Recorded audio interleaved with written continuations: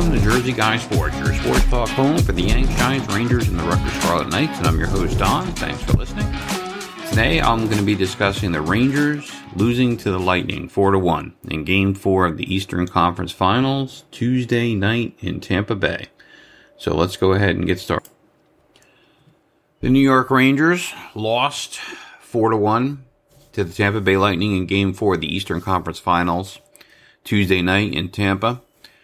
The series is now tied 2-2, and the Rangers are officially reeling. And I mean that in every sense of the word. At this point, their offense seems anemic. Philip Hedl got hurt in what might be an absolutely crushing blow to the Rangers. This depends on how serious the injury turns out to be. I mean, Hedl's been outstanding, and also with Strome out, now two of the Rangers' top three centers are suddenly hurt and not playing. So that's really a dagger, midway through the conference finals. And while, we'll have to see what happens with Hedl, but, you can't trust anything that Gallant says about it anymore. He said he'll be fine, apparently, but that's what he said about Strome just prior to Game 4, and Strome didn't play. So we don't really know what the status of Hedl is. We don't really know what the status of Strome is. All we know is that, the Rangers have four centers, and center number 2 and center number 3 are out and hurt, and that is of huge concern. What else? The lack of scoring has become a huge concern for the Rangers. I mean, it's looking more and more bleak for the Rangers, and it feels each day like the Rangers are kind of letting the Lightning off the hook, and certainly with the help of Trouba's 3 disastrous Game 3 penalties, which if you listen to my podcast, it is just an inflection point in this series. And I knew it at the time, and it continues to be. And it's just, those will probably turn the season around in a negative way for the Rangers. At this point, the Rangers' confidence is completely shot. Barclay Goodrow was okay enough to play. He was questionable as he had kind of gone out the game before and then back in. But as I mentioned before, Ryan Strome was out. Rooney was called up to center the fourth line for Game 4. As far as the game, nothing really went well for the Rangers. Early in the first, right off the bat, a couple minutes in, Tampa scored off of some really, really poor defense by Braun. He kind of got beat on a rush between his legs and kind of stood around as the rebound was knocked in by that goon, Maroon. It was really a terrible start to the game for the Rangers after having a terrible finish to Game 3. So the sort of bad play and bad momentum carried right on over. The Rangers' fourth line was on the ice and did really poorly. The play at that point was all in the Rangers zone again for a while. The Rangers' fourth line then again took a penalty. Reeves held someone in the corner. It was a really terrible start to the game for the Rangers and for their fourth line in particular. There were a couple very close calls, but the Rangers killed off the power play and trailed 1-0 about halfway through the first period. Let's see what else. The Rangers really were being thoroughly outplayed, early in the game. With about, 6-7 minutes left in the first period, Igor made a really great save on Stamkos. It was a 2-on-1, and Stamkos with that really heavy, great shot. It kept the Rangers in it, when the Rangers were still only trailing 1-0, and that's how the first period ended. The second period was a little weird. It didn't really produce much for the first 10 minutes. It was choppy and kind of sloppy, lots of whistles, lots of play in the neutral zone. But the Rangers had consistent trouble getting into the Tampa Bay zone with any kind of possession and speed. It was so bad that Gallant started mixing up the lines to try to spark some offense, but that did not work at all. Matter of fact, Tampa made it 2-0 on a Kucherov sort of breakaway goal out of nowhere, and the Rangers were scrambling at that point. The second period ended 2-0, and also in the end of the second, Hedl was hurt, and the Rangers' lines further got shuffled all over the place. The third period started pretty poorly for the Rangers also. This sounds like a common theme, as Kopp took a hooking penalty 1 minute into the third period. I just, sometimes when it rains, it pours, and, you're down 2-0, you're not scoring, you're scrambling. At this point, you haven't scored an even strength goal in what seems like, 2 games, and a minute into the third period, when you're trying to come back, you take a penalty. Though Tampa didn't score, Stamkos did make it 3-0 on a rebound goal afterwards. That pretty much ended the game at that point. It was 3-0 in the third period, and you could have, started writing the post-game comments right at that point. The Rangers scoring drought went on, I guess, for over 70 or 80 minutes. Kreider took another penalty midway through a Rangers power play in the third period. Kreider was just a disaster in this game. I mean, he's been mostly good in these playoffs, but he had another one of those games that he used to have before this year, Chris Kreider, where you did not even see him on the ice. He was completely invisible.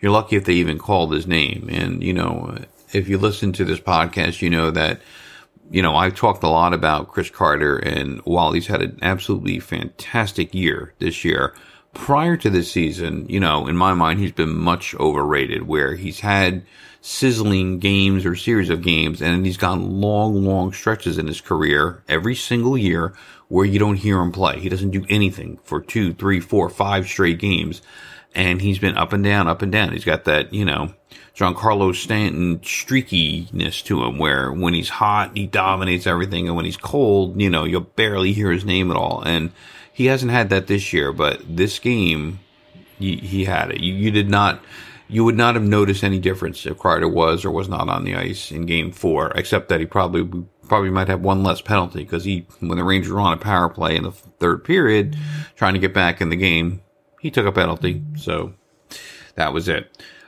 An empty net goal ended the scoring after the Rangers did finally put in a power play goal. Rangers made it 3-1, an empty net goal made it 4-1, and that was the final.